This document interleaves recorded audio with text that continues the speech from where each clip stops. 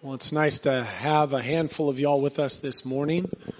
Some of you may not recognize me.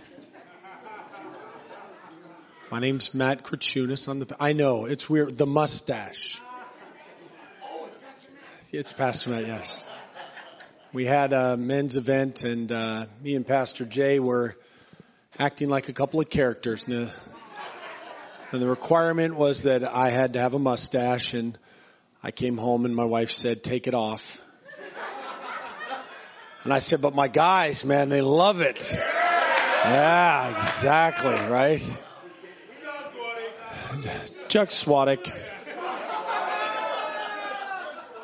Listen, guys, I love you, but drink this thing in because it's gone by sundown. I don't think this thing's going to make it through the day. So we'll enjoy it while we can.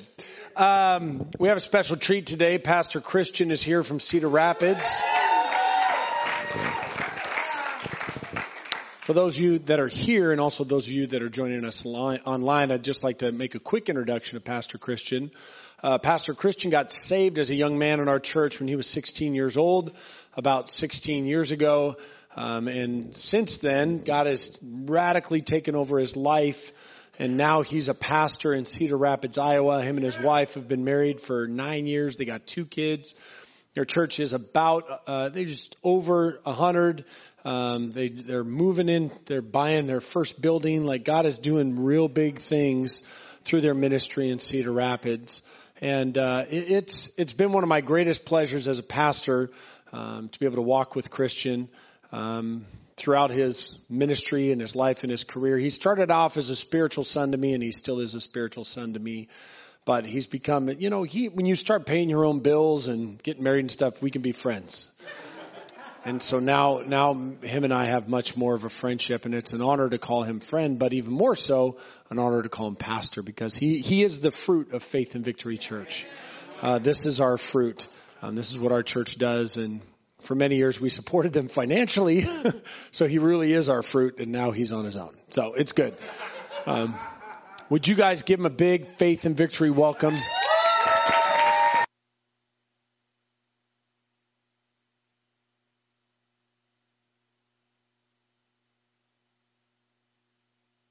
Two 46 through 47. And day by day, attending the temple together and breaking bread in their homes, they received their food. Is my mic on? We good? Is it on? I hear myself. Is it not on? Dude, I'm coming through some kind of speaker. I can hear it. Okay. Do I need to talk louder? And day by day, attending the temple together and breaking bread in their homes, they received their food with a glad and generous heart, praising God and having favor with all people. And the Lord added to their number day by day those who were being saved. Acts 5 and 14. And more than ever, believers were added to the Lord, multitudes of both men and women. Acts 6 and 7. And the word of God continued to increase, and the numbers of the disciples multiplied greatly in Jerusalem, and a great many of the priests became obedient in the faith. Acts 9 and 31. So the church throughout all of Judea and Galilee and Samaria had peace and was being built up, and walking in the fear of the Lord and the comfort of the Spirit, it multiplied. Acts 11 and 21. And the hand of the Lord was with them, and a great number who believed turned to the Lord. Acts 11 and 24. For he was a good man, full of the Holy Spirit and of faith, and a great many people were added to the Lord. Finally, Acts 16:5. So the churches were strengthened in the faith, and they increased in numbers daily. Hope you all are catching a theme with these verses that I'm reading this morning. Now, I want you to really pay attention to this last one, because some people spread this rumor that in the New Testament there was no such thing as a local church. That there was this kind of global church and there was no local church, and they were like, there was one church in Asia and one church in Corinth and one church in Rome. But what we see in Acts is that's not the case. It says that the churches were strengthened in the faith, and they increased in numbers daily. Amen. Meaning the local congregation. Yes, the global church grew in numbers. Absolutely, of course. But also the local churches grew in numbers daily. Can you imagine, church, what would happen to Faith and Victory if it grew in numbers daily? Amen. If every single day someone was getting saved, someone was getting discipled, someone was getting baptized. I'm not talking about growing because Pastor Matt's funnier than the church down the street. I'm not saying because your coffee's better, or you guys don't even have coffee. I got to go next door to the Bigfoot place. Probably why you're not full right now. I'm just saying. You got some coffee in the back. I'm just kidding.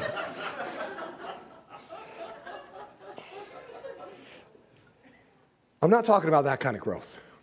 I'm talking about growing because there's people who find Jesus and they need a place to worship. They need a place to be sharpened and strengthened. What would happen if Faith and Victory grew daily because of that? How long until this building wasn't enough? I mean, you're almost there, pre-COVID. COVID's the devil. But you're almost there. How long until this wasn't enough? What if every church in Auburn, in Kent, in Covington, in Federal Way, what if every church in Western Washington that preached the gospel, that preached that Jesus Christ died and rose again on the third day, that sinners might be saved and redeemed by His blood, if every single Bible-believing, Christ-preaching church added to numbers daily, how long until all of the Pacific Northwest was saved? How long until all of America? How long would it take if every church in the world that preached Jesus from His Word, if they were added to daily, how long until everybody in the world at least had a chance to accept Jesus Christ? Now the question that the modern church should be asking itself, the question that we ought to be asking ourselves is, why is that not the way? What's different between Acts and now? Because it's not God. He hasn't changed. And it's not the gospel. The gospel hasn't changed. And it's not our helper, the paraclete that's inside of us. He hasn't stopped helping us. So what's different?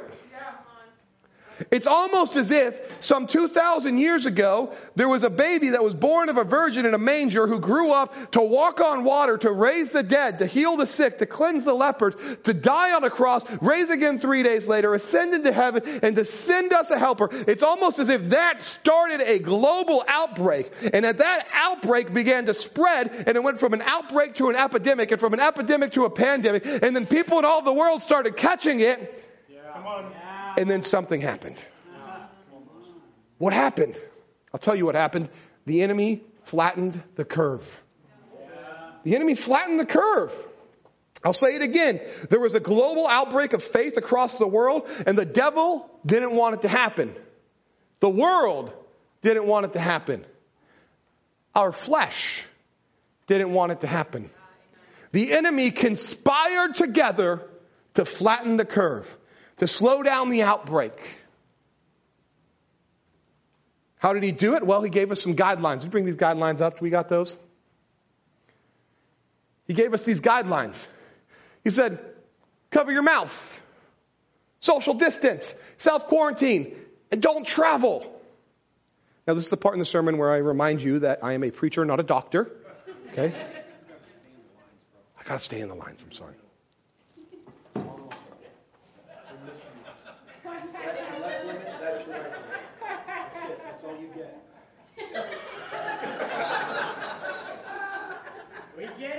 But the Spirit's over there.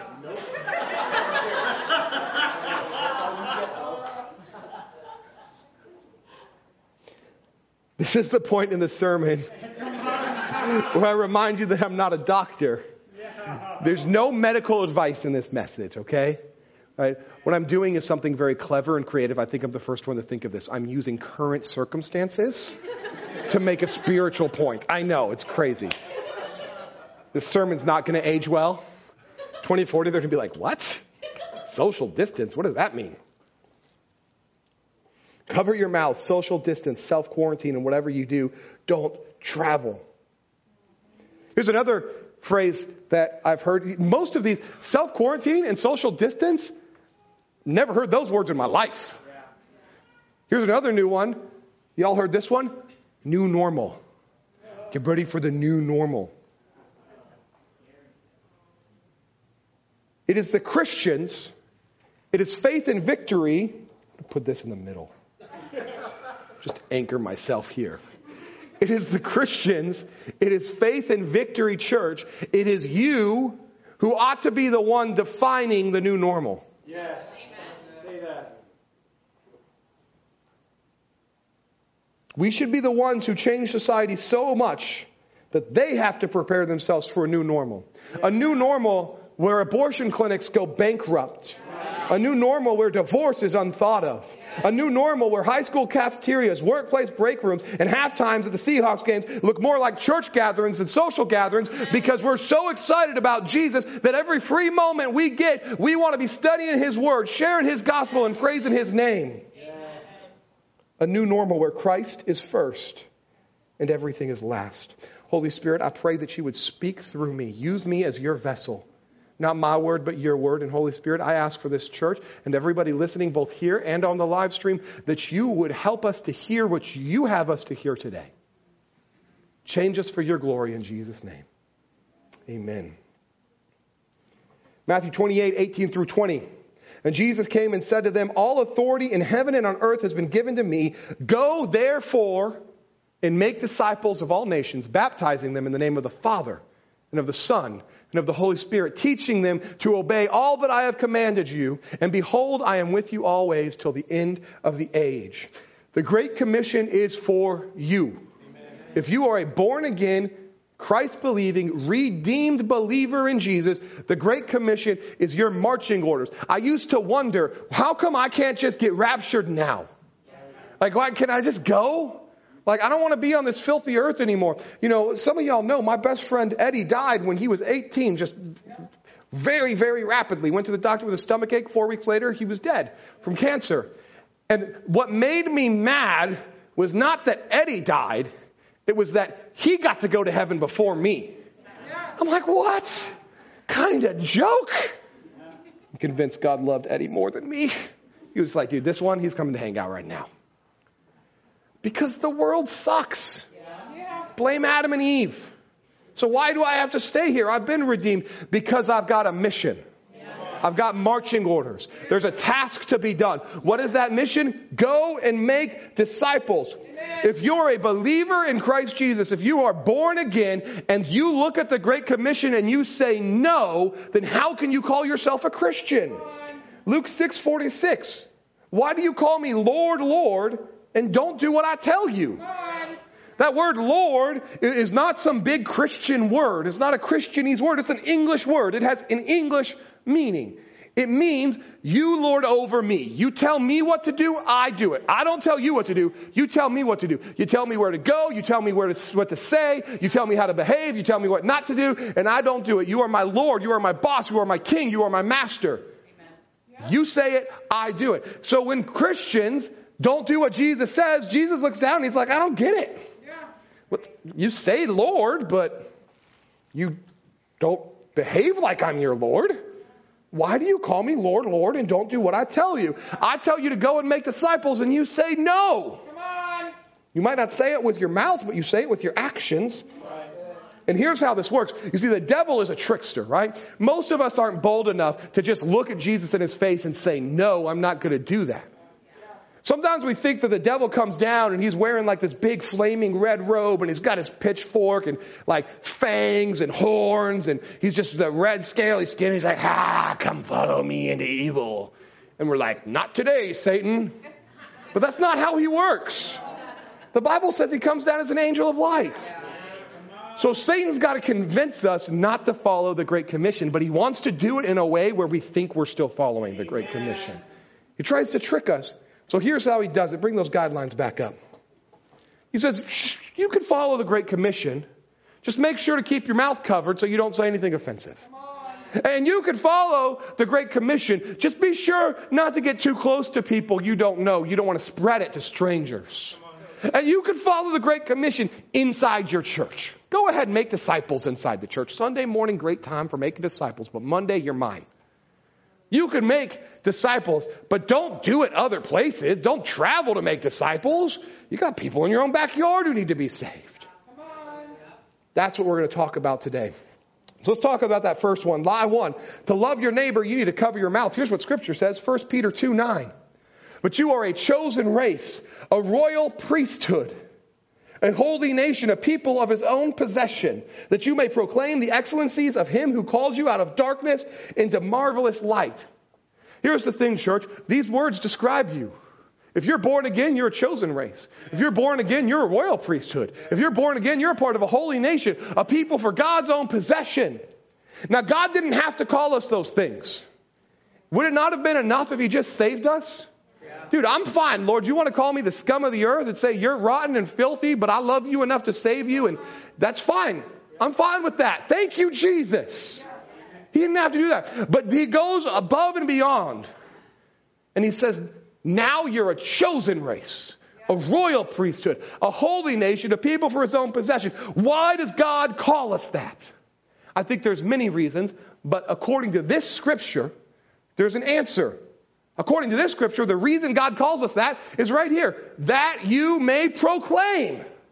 That you may proclaim. That means speak with your mouth. Use your mouth to proclaim the excellencies of him who called you out of darkness into marvelous light. But if you really loved your neighbor, the enemy tells us, if you really loved your neighbor, you wouldn't say things that might offend them. Nonsense! If I truly loved my neighbor, I wouldn't allow them to go to hell. I would do everything I could to save them from eternal flames, offended or not. But listen, if my neighbor hates me, I'm just living in a house and my neighbor lives next door and he hates me and he's like, I don't want you to ever talk to me again. Don't you come on my property. If you come on my property, I'm going to shoot you. I hate you, Christians. You just stay away from me. Don't even look at me. If that was my neighbor and I saw his house was burning down and he was asleep in front of his living room window, I'd still break down the window and bring him out. He might hate me. At least he's alive enough to hate me. Right? If I really believe that heaven is real and hell is real, if I really believe in the power of miracles, if I really believe in the infinite justice and saving grace of God, then how could I not talk about it? Listen, if I had the cure for cancer, and I saw someone who was bald, okay, I'm walking down and I see Marcus over here. And I see that he's bald and I'm like, he's either bald because he's an incredibly handsome young man or because he has cancer. Would it be loving of me to not ask him if he needed the cure for cancer because I was afraid of offending him? What if he did? My mom's got cancer. She's bald. Right? If I had the cure for cancer and I see someone and I think they got cancer, I'm going to tell them about it. Right? I'm not going to be afraid that they're like, how dare you think that I have cancer? Don't you know that I am just strikingly handsome? That's why I wear my head like this. Dude, we got the cure for death. We got the cure for sin. We got the cure for hell. What are we afraid of? Listen, guys, we're so afraid of offending people. Y'all know Jesus was perfect, right? Don Lemon doesn't know that, but we know that Jesus was perfect, right? Someone caught that reference. Thank you. We know that Jesus was perfect. And they still were offended enough to kill him. He was perfect, and he still offended people enough. Am I allowed to come this far forward? Yeah. Yes. All the way to the back as well. I'll just preach this way, because then I can move. It'll be good. Y'all, Jesus was perfect, and they found enough wrong with him to kill him. If you're not offending people, you ain't being like Jesus. And I'm not saying offend people because you just had to wear that Make America Great Again shirt to the Black Lives Matter rally, okay? We're not saying that. We're saying if you're going to offend people, let it be by the love of Christ that offends them. Speak the truth in love. Because the truth doesn't lie. Love doesn't lie. The truth doesn't lie either, but it's kind of self-explanatory. All right. This went better first service. Hope y'all were there. It was great when I preached it then. 1 Peter 3:14. But even if you should suffer for righteousness' sake, you will be blessed. Have no fear of them or be troubled. But in your hearts honor Christ the Lord as holy, being prepared to make a defense of anyone who asks you for a reason of the hope that is in you. Yet do it with gentleness and respect, having a good conscience, so that when you are slandered, those who revile your good behavior in Christ may be put to shame. That's what Scripture says. Live holy, preach the gospel. They're going to get mad. They're going to talk bad about you, and they're going to say, you think Pastor Matt did what? Bro, I know Pastor Matt. He would never do that. I've watched him live his life righteously for the past 16 years. But, no, man, Pastor Matt didn't do that. That's what Scripture says. Live your life like that. Romans 1:16, for I am not ashamed of the gospel, for it is the power of God for salvation to everyone who believes, to the Jew first and also the Greek. Can you imagine how fast the church would grow if we weren't ashamed of the gospel? Yes. But Pastor, God doesn't care about numbers. He cares about personal growth. Stop being so selfish. That's the most selfish thing I've ever heard come out of the church. God doesn't care about numbers. He just cares about personal growth. Really? Because you were a number once. And He cared about you. Of course God cares about numbers, because every single number represents a beautiful creation of God that is going to exist in eternity, in heaven or hell, and God wants everyone to be saved. 2 Peter 3:9, the Lord is not slow to fulfill His promise, as some count slowness, but patient towards you, not wishing that any should perish, but all should reach repentance. This right here is a number. That's a number. 7.2 billion. Right now is what that number is. God's not willing that any should perish, but all should come to repentance. So we got to use our mouth to spread the gospel. Lie too, the enemy tells us, to love your neighbor, you need a social distance. Acts 8:26-38. Now an angel of the Lord said to Philip, rise and go towards the south, towards the road that goes down from Jerusalem to Gaza, to the desert place. And he rose and he went, and there was an Ethiopian, a eunuch. Skipping forward to verse 28, he was returned, seating in his chariot, and he was reading the prophet Isaiah. And the Spirit said to Philip, go over and join his chariot. So Philip ran up to him, reading Isaiah the prophet, and asked, do you understand what you're reading? The eunuch said, how can I unless someone guides me? And he invited Philip to come up and sit. Skipping forward to verse 36, the end of the story. And as they were going along the road, they came to some water, and the eunuch said, see, here is water. What prevents me from being baptized? The world lies and says, keep your faith to yourself. You don't need to share it with other people. I got to at least pretend like I can move around. Dude, it bothers me so much. It's so difficult. You can look at that camera and then move diagonally. That might be Ooh, can I come like this now? Yeah. Yes. Yeah. All right. The world tells us, they say, listen, keep your faith to yourself. When you're out and about, when you're around doing stuff, don't share the gospel. What Scripture says is it says, use your proximity to people to spread the gospel. So what we see here in this passage is the Spirit telling Philip, like, hey, there's someone who needs to know Jesus, and he's down here on this road to Jerusalem. I need you to get closer to him. He didn't say, hey, Philip, I want you to write him a letter. He didn't say, Philip, hey, send him a quick Facebook message. He said, I want you to go get close. And he went and he got close. And then the Spirit said, you're not close enough. I want you to get next to the chariot. So he got even closer. And then the eunuch looks down and he says, you're not close enough. I need to know what you have to say. Get in my chariot with me. Yes. And that's when Philip shared the gospel and the eunuch got saved. I want you to remember the story next time you take an Uber. Next time you take a bus ride. When you're in a chariot with someone and they want that 5-star review, y'all know Uber, they want that 5-star review. Share the gospel with them. Okay? They ain't going to get offended. And if they do, 1-star them. We'll show them. I'm just kidding.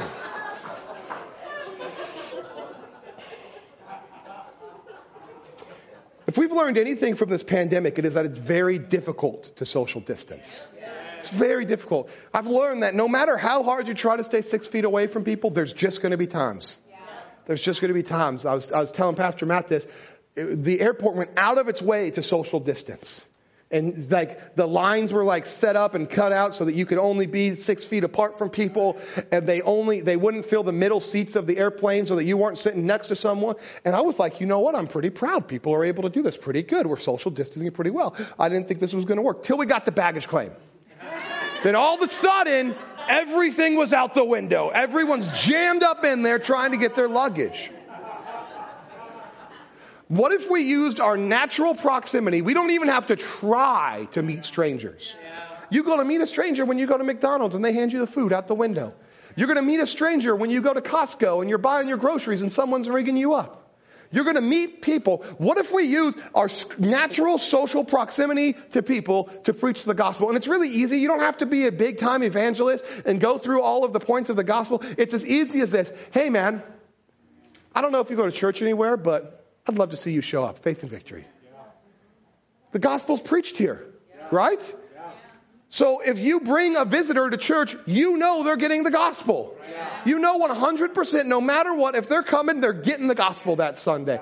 Listen, we had a bank teller the first time in Cedar Rapids, the first time I went to our new bank, there was this little bank teller, a lady my age, and I invited her to church. I was like, hey, I don't know if you go to church anywhere, but here you go. And I think she thought I was hitting on her or something, because from then on, for 2 years, she always made sure that I never got her line. Like always. Like I'd wait and she would be busy. She'd put the next person please sign up when it was my turn. Always made sure I never got her line. 2 years later, my wife went to the bank, and she almost never goes to the bank. It was just my job to go to the bank, one of my things. And she went to the bank because I was busy or I wasn't feeling well or something. And she goes to this lady and gives her a church card. And the lady begins to weep. She said, you know what? Some guy gave me this church card 2 years ago, and the Holy Spirit has been all over me. She didn't say that because she didn't know the Holy Spirit. She said, I have been feeling like crazy that I knew that I needed to go. And I've been so ashamed that I haven't gone that I couldn't even look at that guy because I knew I was supposed to go. She came to church that week. She had been Catholic her whole life, just Catholic in name only. She came to church that week. The next week she got saved. 3 weeks later she got baptized. End of the story is she's a deaconess in our church now. Because of church cards. I got lots of stories like that. Just simply, I'm here, you're here, I'd love you to come to church. Use your social proximity to preach the gospel. But Pastor, if I lived my life like that, I'd be preaching the gospel always. What a concept. Whoa. 2 Timothy 4, 1-4, I charge you in the presence of God and Jesus Christ, who is the judge of the living and dead, by the appearing of his kingdom, preach the word. Yes. Be ready in season and out of season. Reprove, rebuke, exhort, and complete patience and teaching. You know what that means, in season and out of season? Let me tell you what it means. It means when you got the Holy Spirit fire on you, and the Holy Spirit highlights someone to you in the grocery store and says, that person needs me, it means go and preach the gospel to them. And it means when you wake up with a headache and a migraine and you missed your Jesus time in the morning and you're just kind of frustrated and you're not feeling really close and things just are kind of icky, preach the gospel anyways. Yeah. That's what it means. It means preach the gospel always. Amen. Lie number 3, to love your neighbor as yourself, you've got to self-quarantine your faith. Mark 2, 13-15. He went out aside beside the sea, and all the crowd was coming to him, and he was teaching them, and he passed by. He saw Levi, the son of Alphaeus, sitting in the tax booth, and he said to him, follow me, and he rose and followed Jesus. Now, what the world wants us to do is they want us to keep our faith inside these 4 walls. And now that they've done a really good job of that, now they're working on destroying the church. It's a step-by-step process because they've done a great job of convincing us to keep our faith inside these 4 walls. So the devil tells 2 lies when it comes to self-quarantining their faith. First, he says, you know what, you go ahead and make disciples inside the church. You make disciples on Sunday all you want. It's great. Get the air conditioning, make disciples, but just leave it there. When you come to work, when you go home to your family, when you're raising your children, just leave it at the church. Let the pastor lead your kids to Christ. You don't need to teach them. Let them make their own choice. Let them choose if they want to follow Jesus. Well, I don't let my kid choose to play in the road. I don't let my kid choose to eat poison. I'm not going to let him choose to go to hell. What kind of parenting? That's neglect is what that is. I'm going to bring Jesus into my family. I'm going to bring Jesus into my workplace. I'm going to bring Jesus into politics. The last point was use your natural proximity people to share the gospel. Now I want to talk about those closest to you. Your brother, your sister, your parents, your children, your cousins, your friends from your past life, your coworkers, your teammates, your schoolmates, Because Satan doesn't want us to spread it to them either. He wants us to self-quarantine. So first of all, you better believe that I'm going to vote, and I'm going to vote according to the Bible. But we're voting for commander-in-chief, not pastor-in-chief.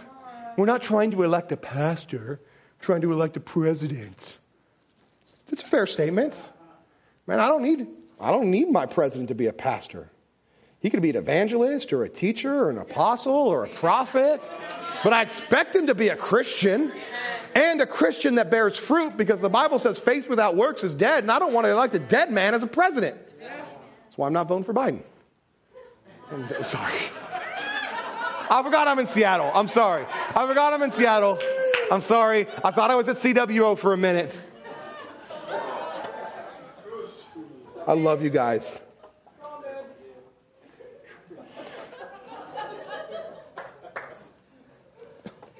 He's just a dead man walking. Okay, I'm sorry. Sure, he's a very nice man. But I'm not gonna self-quarantine my faith. I'm going to bring my faith into the workplace, into the school, into sports, into family, even into politics, because I believe that heaven is real and eternal, and I believe that hell is real and eternal, and I believe that it's appointed once for a man to die, and then comes the judgment, and I don't want anyone to face judgment without the blood of Christ over them, and I certainly don't want those closest to me to face judgment without the blood of Christ over me, or over them. So the first lie is he says, don't bring it. But the second lie is much sneakier. This is the angel of light lie that comes down. Because he knows that some of us are really on fire for Jesus.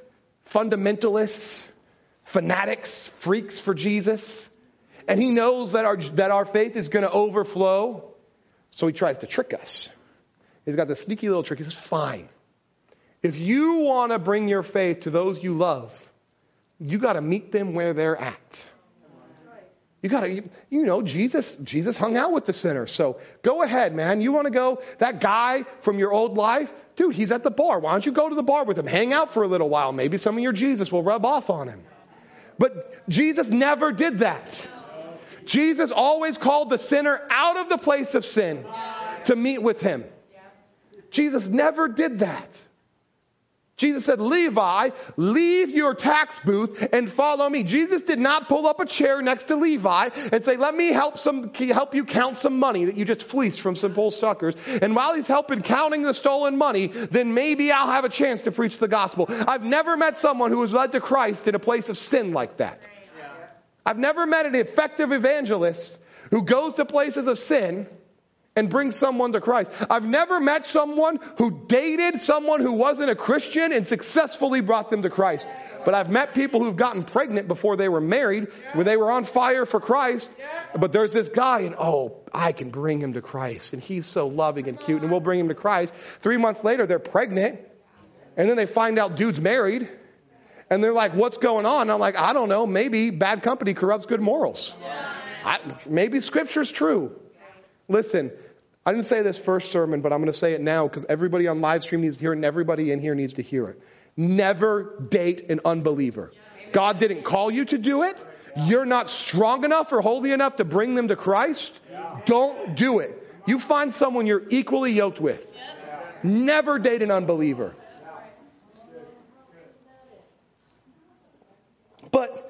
But Jesus was a friend of sinners. Blasphemy. Blasphemy. Jesus was not a friend of sinners. But I'm pretty sure I read somewhere in Scripture that Jesus was a friend of sinners. No, what you read was the Pharisees mocking Jesus. Here's what the Pharisees said. They said, you glutton and you drunkard and you friend of sinners. Now, we don't go around calling Jesus glutton or drunkard. But we like that title, friend of sinners, because it makes it feel like it's okay for us to join in on their sin a little bit. Right? It makes it feel like that's okay. Jesus never called sinners his friend. The Bible says Jesus died for us while we were his enemies. Jesus didn't die for his friends. He died for his enemies. Anyone would die for their friends. God loves us way more than that. He died for us while we were yet his enemies. Then once we got saved, Jesus looked at his disciples and said, I no longer call you servants. I now call you friends. Friend is an honored title. Don't get me wrong, Jesus loves the sinners. Absolutely. He loves them so much he died for them. But they're not buddy-buddy. They're not kicking it. Man, Jesus is saying, come out of your sin. Follow me. Go and sin no more. Finally, life 4. To love your neighbor, you need to stop traveling. You need to stop traveling. Matthew 28:19. Go therefore and make disciples of all nations, baptizing them in the name of the Father and of the Son and the Holy Spirit. The first 2 letters of the Great Commission are G-O. Go. The Great Commission is not stay and make disciples. It is go and make disciples. Now, y'all know the story of the 5 loaves and the 2 fish, right? Right? Miraculous story. I want you to imagine things went a little bit differently, and you tell me how fair this sounds, because this is how we treat the gospel when it comes to missions. I want you to imagine that instead of having everybody get together, Jesus had everybody line up in rows of 100, 50 rows of 100, 100 here, 100 there, 100 there. And then Jesus gave the 5 loaves and the 2 fish to the disciple, and then you're sitting in row 58 and you're looking forward and you see this miracle unfolding. And the disciples begin handing out fish and loaves to everybody in the front row. And you're watching this miracle. 5 loaves, 2 fish are feeding 100 people. Now, you know, the true miracle is that it fed 5,000.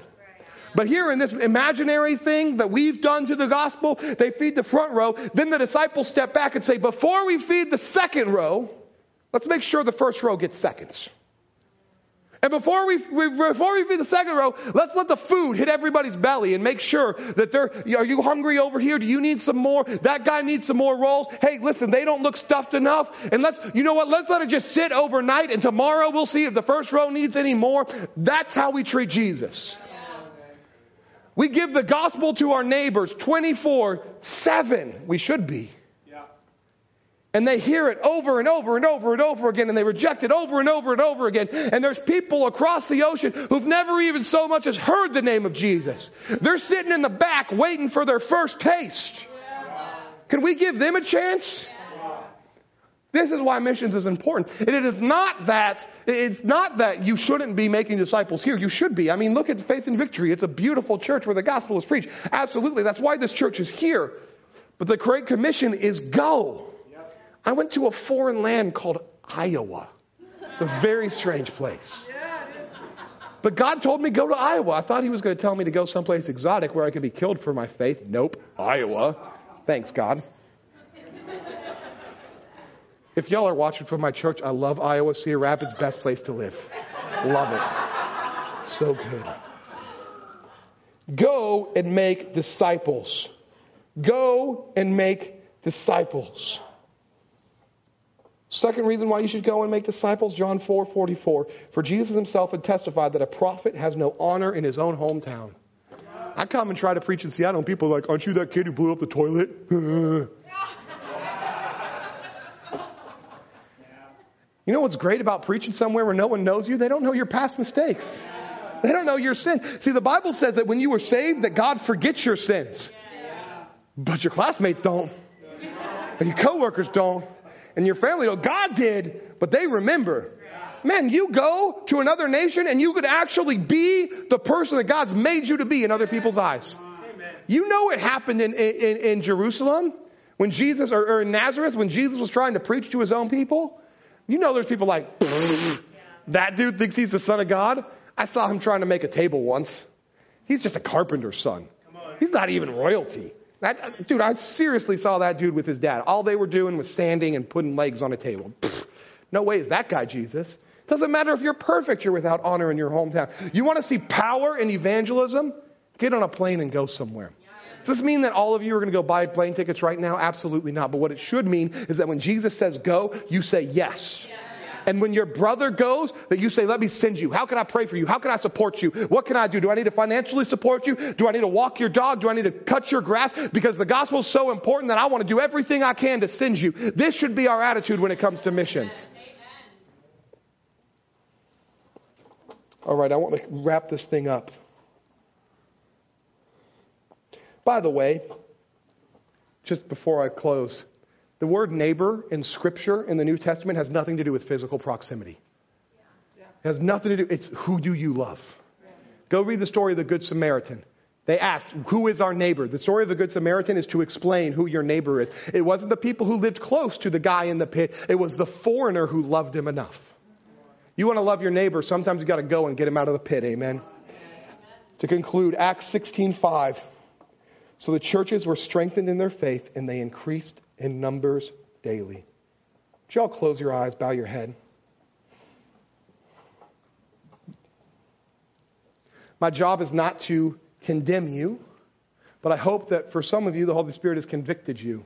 And if you were honest, you could say that you've been covering your mouth for too long. You've not been using your proximity to preach the gospel. You've not been sharing the gospel to the loved ones, and you've never thought twice about missions. But my job is not to make you feel bad about that and to leave crying and, oh, Pastor Christian said, and now I feel terrible. My job is to encourage you, because today you can make the decision that that's who you're going to be. You can walk out and say, man, Pastor Christian reminded me that I can't open my mouth. Pastor Christian reminded me about the importance of missions. I'm going to start supporting them. I want you to leave encouraged. Now, I've got 2 altar calls this morning, and the first is the most important thing that can ever happen in a church. And that is a call for salvation. None of this means anything if you don't know Jesus Christ as Lord and Savior. John chapter 3, Nicodemus comes up to Jesus, and Jesus tells Nicodemus, I tell you the truth, unless a man is born again, he cannot enter the kingdom of heaven. I'll say that one more time. It's very black and white in Scripture. It's not vague. Unless a man is born again, he cannot enter the kingdom of heaven. My question to you, and I want you to answer this to yourself, answer it in your heart. Have you been born again? Have you put your life in the hands of Jesus? Have you said, I no longer want to live for my sin and for my pain and my suffering. I want to put that all behind me, and I want to chase after you. And I want you to be my Lord, because I trust you more than I trust myself. And I believe that you're the Son of God and that you died and you rose again. And I want to follow you, the living God. And I see other people, and I've seen how they've been changed and how they've been redeemed. And I want to be like them. I want to be redeemed too. If you've never been born again, if you've never completely given your life to Jesus and seen that extreme life change where the Holy Spirit comes in and changes you, if you've never been born again and you're in this room, I want you to do what I did 16 years ago when Pastor Matt asked this question. All eyes closed, all heads bowed. If you've never been born again and you would like to be today, will you raise your hand so I can pray with you? Don't be afraid. Raise your hand high. I see that hand, brother. I see that hand. Is there anybody else?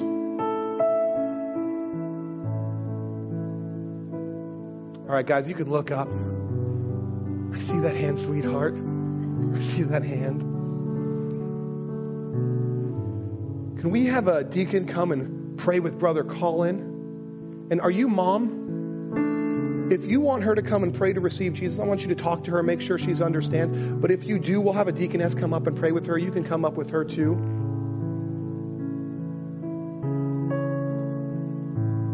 Now, if you're on the live stream and you've never accepted Jesus Christ as Lord and Savior, you can make today the day of your salvation too. It's very simple. All you need to do is just talk to Jesus. Lord, I'm sorry.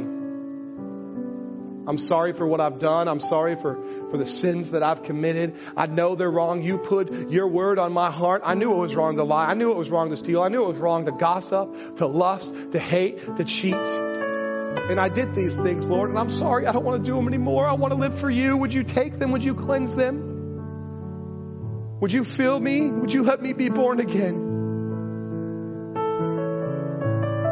If you say a prayer like that and you mean it, the Bible says the Holy Spirit will come inside of you and redeem you and make you a new creation. But I need you to do something. You can't just sit back and say that prayer. You need brothers and sisters in Christ to walk the walk with you, to strengthen you and to encourage you.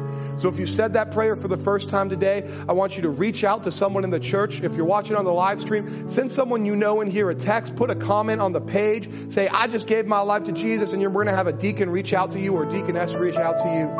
Now here's the second altar call. This is very, very important. We're talking about spreading the gospel. The Great Commission is to go and make disciples. I want to break some chains this morning. If you're in here this morning and you are a Christian, you're born again and you know it, but you can honestly say, I've never preached the gospel. I've never looked at someone and told them the reason why Jesus died for them and asked them to receive Jesus, to give their life to Jesus. If you are someone like that where you say, man, I love the Lord and I'm passionate, but I've just been afraid and I don't know how to or whatever, for whatever reason, you've never done it. If that's you this morning, all eyes up, let's all look up. If that's you this morning, if you've never preached the gospel and you would like to break those chains and say, today's a new day, I'm going to start being someone who preaches the gospel, not by my strength, but by His strength. If that's you, would you stand up so I can pray with you? I can't force you to stand up. I know there's people in here who've never preached the gospel because we're people. If you've never preached the gospel and you want to be someone who's known as someone who preaches the gospel, you just want to do it for the first time, thank you, brother. I believe those chains are broken in the name of Jesus. Never again. Is there anybody else? If you can't stand up in church, if you're too afraid to stand up in church, I can't imagine you're going to share the gospel with your Uber driver. Is there anybody else? Now here's the second question, because sometimes people do this little cop-out thing where they're like, well, one time when I was 12, I told my friend the gospel. If you look into your heart and you could say honestly, there's times when the Holy Spirit tells me to share the gospel and I don't. I don't open my mouth enough. I don't share the gospel enough. I'm in this camp too, okay? I'm there. If I'm honest, there's times where I'm just done. Man, I've preached for so many days in a row and I just don't want to tell people about Jesus. I just want to get my snack and eat and go home. But that's selfish. If you know that you're someone in that camp where you're just like, I'm not doing it like I'm supposed to, would you stand up so I can pray for you?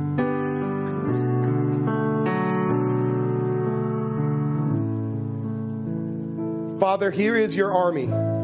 Here are your people. You say, whom shall I send? And we at Faith and Victory say, send us. We'll go. Use us. Send us. Tell us.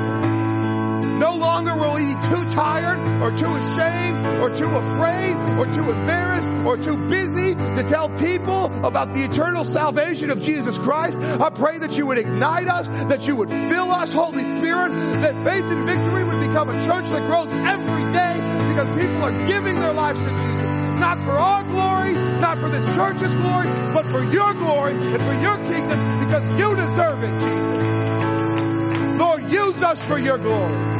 Break these chains in Jesus' name. And all God's people said, amen. Amen. Amen. Man, wasn't that good? Praise the Lord. Before we get out of here, and I know that many of you are already at first service, I just want to encourage you as we do here. We got a traveling preacher, and if you want to give him the old Holy Ghost handshake, please feel good to do that. If you don't know how that works, you just take a couple sweaty bills that you have in your pocket, whether they're $2 or $200, whatever. It doesn't matter. It just blesses him. Make sure that, he gives up his life and his wife for the last week to come out and minister to you as the man and everything else. We want to send him back so his wife lets him come again. So he goes back and is able to buy dinner. If you don't have any cash, you do it through the app. Just send it through the app and then tell Pastor Todd, and then Pastor Todd will cut him a check for the church. All right? And that same goes for you online. If you're a regular Faith and Victory person, you want to send Christian a love gift through the app, just message Pastor Todd and we'll make sure we get it to him. I love you guys. It's great to see you. And I hope that you have a great Sunday. Remember, sign up for Wednesday on the app. Love you guys. Have a great Sunday. Bye, guys. Hey, we want to thank you so much